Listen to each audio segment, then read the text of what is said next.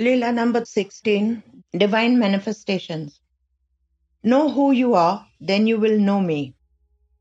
In June 1947, Narsingh Rao of Nellore admitted his wife in government hospital at midnight as she had no fetal movements.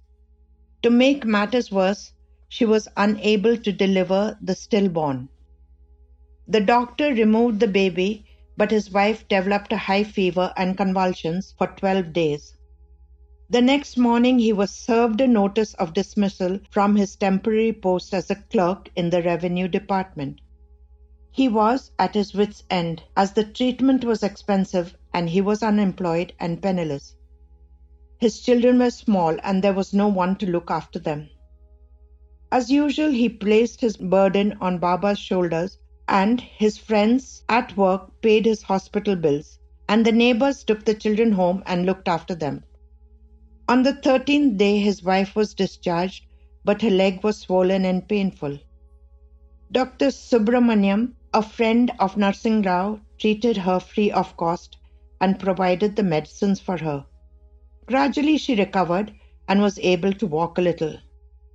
During this period, Narsingh Rao chanted Baba's name continuously and sang hymns in praise of him.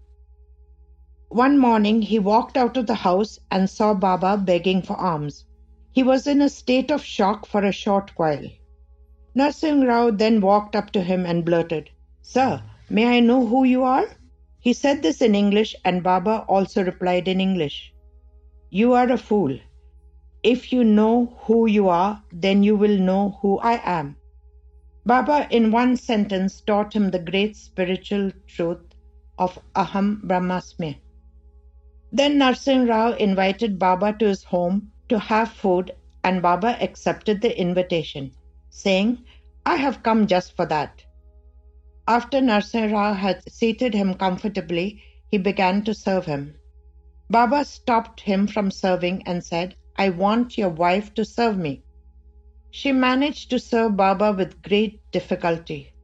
After having eaten, he rested a short while, and Narsingh Rao went to the market to buy some fruits for him. Alas, when he returned, Baba had disappeared. But Narsingh Rao's wife was restored to perfect health. One day, Narsingh Rao's wife was on the way to the market to get a picture framed. Unfortunately, she lost it. Desperately, she searched for it but couldn't find it. She wept bitterly and felt that Baba had left her and some disaster was sure to take place. But no such thing happened. Still weeping, she went to sleep. That night, Baba appeared in her dream and said, "Why are you weeping thus? Here, pick any picture of your choice and worship it daily."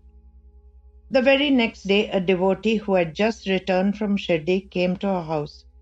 He gifted her the very same picture that she had chosen in her dream. They preserved the picture as a precious gift from Baba. After she received the picture, her troubles ceased, both mentally and physically. Her husband secured a permanent job and financially became well off.